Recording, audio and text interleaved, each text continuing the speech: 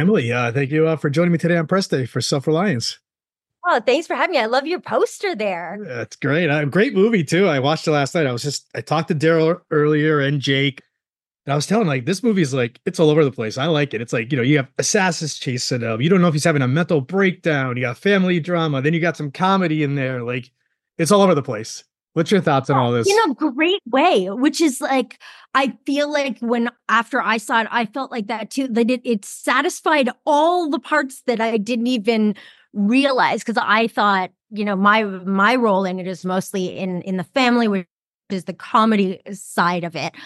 But like the game part of it is great. And it's just, I think it's a special movie. Yeah. What are you hoping for when the viewers tune in to watch this? What are you hoping to get out of this film?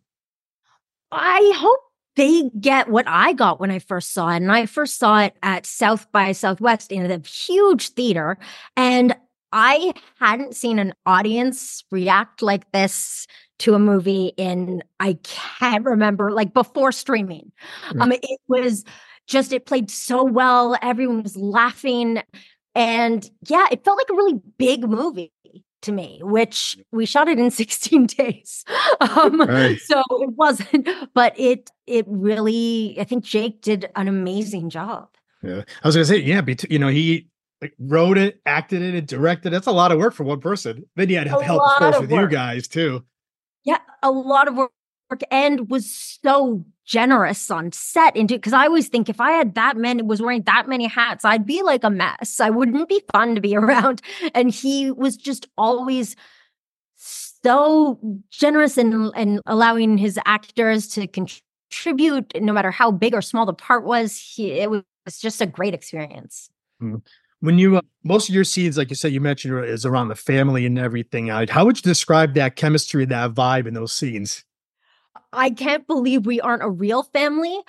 And I would describe the vibe as, after I saw it, I said to Jake, we should have a TV show, like a sitcom, The Walcott Family, because they're great. So yeah, it just felt like authentic and funny. And I feel a little spoiled that my role in it, I just got to be entertained by everyone else around me. I think for my character, Mary, this is like the greatest thing that's ever happened in the family. Yeah. What I liked also too is like, Tommy was sitting in the room talking to the family and everything, and he's telling you he's getting chased by assassins and they're going to kill him. And you guys are thinking the opposite. This guy's having a mental breakdown. What went through like your thoughts when you read the script and you started reading all these lines?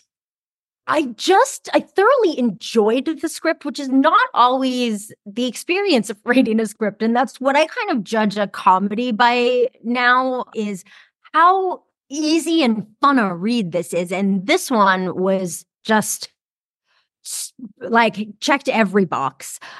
But it was just also real in the moment where Jake or Tommy is, the more seriously he took it, the funnier it does. So, how about the big intervention scene? I like that scene. Oh, that was great. That was great. And Biff Whiff is just incredible. He's like, and I mean this as a huge compliment. He's like when you work with a baby or like a kid who's under 6 before people tell them how to act. He's just existing, and that's what it feels like working with somebody who you can't be fake around him, because he's real. I called him Jake's sidekick throughout the movie. Yeah. So and also, like I don't want to give out too many spoilers and everything, but there's 2 parts. The ending with Wayne Brady, of course, and the whole family thing. That was awesome, I thought.